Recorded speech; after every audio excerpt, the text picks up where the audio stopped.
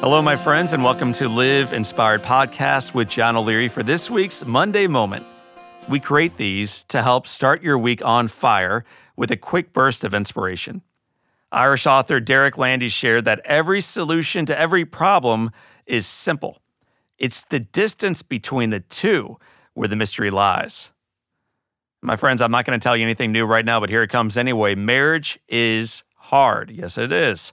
Parenting is hard, absolutely. In fact, I think every real relationship can come with some challenges. All of them can be a bit hard. Being intentional as an adult child, a good friend, a courteous neighbor, maybe a helpful coworker, a visionary leader, or a humble servant, these are all challenging roles. They're difficult relationships to find ourselves. Every worthy relationship, though, is certain to endure periods of tension. Even relationships with those that we care for deeply can erode because of busyness or emotional or physical distance, maybe even simple misunderstandings, repeated letdowns, accidental slights, or perceived deliberate affronts. Over time, the gulf can appear too great a bridge. As a speaker, I occasionally get invited to inspire individuals within business units to come together, to work through differences, clarify roles, reconnect as a team, and move forward together. I share 5 questions when we do this to begin the journey forward together. These questions and their honest answers to them permit the rebirth of collaboration within previously hostile business units, families, friendships, and communities. So today, I want to share with you the 5 questions to reconnect at work and at home. Here they go. You may want to write these ones down today. Number 1, my friends, begin every meeting, every conversation that really matters to you around something difficult with this one. If this meeting was extremely successful, what would I want to achieve afterwards? So if this meeting was extremely successful, what would I want to achieve afterwards? My friends, start with the end in mind. You're investing time. You're taking a risk. You're ready to move past the status quo into something bigger, maybe something better. Paint a clear picture of what better looks like.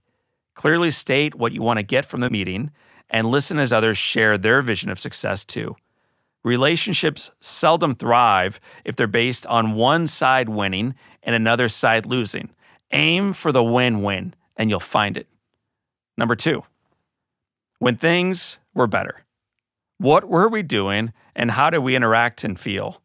I'm going to say it again because I'm really hoping you write these down.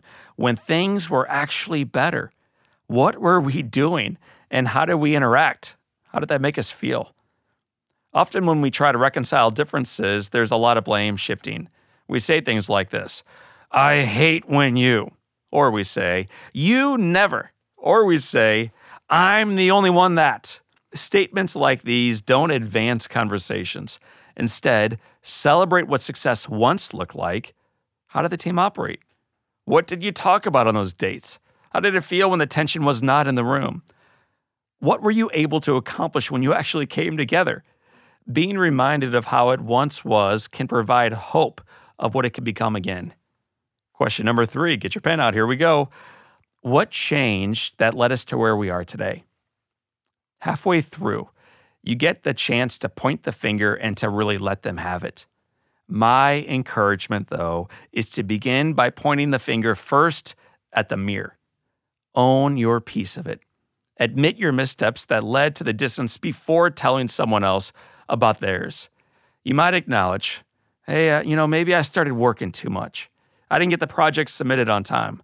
I lost track of the things that I was trying to get accomplished and the reason why we were doing this thing in the first place. After conceding where you fell short, it's safe to call it areas where they might improve as well. The objective isn't to prove who is right, but to acknowledge honestly, that piece is key, to acknowledge honestly where it all went wrong. Number 4, what could a super healthy, engaged relationship achieve? What am I willing to do to bring about that desired change? Sharing the vision of the long-term success of the project, of the team, of the family is essential in enduring the adversity that creeps into every ordinary relationship. Knowing the why, the big goal, provides energy to strive forward. To get where we want to go, we must own our piece of what went wrong, what can go right in the future, and what we'll commit to doing going forward. Own not only the grandiose vision of possibility, but also your role in achieving and living into it. And then finally, my friends, number 5, here we go. In order to bring about the desired change so we can move forward together, I'm asking that you fill in the blank. Many of the heartaches that we deal with in relationships are from lack of clear expectations and communication. We thought they meant one thing, but they actually meant something completely different. They thought we said something, and we intended something completely different. State clearly what you hope for, what you expect, and why it matters. While unmet expectations are the genesis of most conflict, clearly articulated expectations are the foundation of great achievement. My friends, I want to remind you that every solution to every problem is simple, and it's already in the room. From complex issues facing nations to intimate challenges facing relationships, I'm convinced that the questions I just shared and our honest answers to them can stoke reconciliation within distant family members, reunion within old friends, and rebirth of divided communities. We just have to be willing to ask and to answer them. My friends, I am John O'Leary, and this is your day. Live inspired.